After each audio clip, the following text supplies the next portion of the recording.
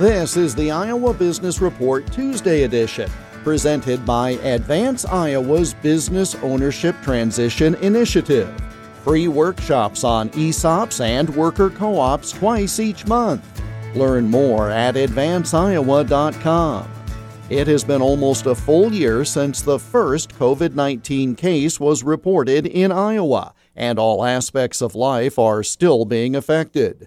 Determining what Iowa's businesses and nonprofits need at this point in the recovery is the goal of a survey currently online, facilitated by the Institute for Decision Making and Strategic Marketing Services at the University of Northern Iowa. Drew Conrad is director of the IDM. Well, for Survey 3, it's really to see how things have changed or has conditions changed for Iowa businesses. We're almost a year out.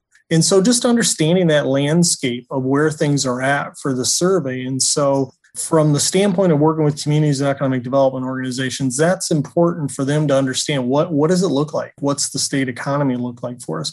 And that's going to be critical for the Iowa Economic Development Authority and other statewide policy makers who will use the data like they have for the first two surveys.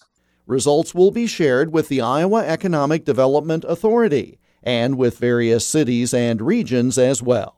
The survey is online at sms.uni.edu/IEDA Business Recovery Survey.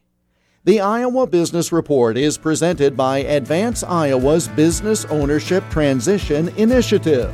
Learn more online at advanceiowa.com and on LinkedIn and Facebook. I'm Jeff Stein for the Iowa Business Report.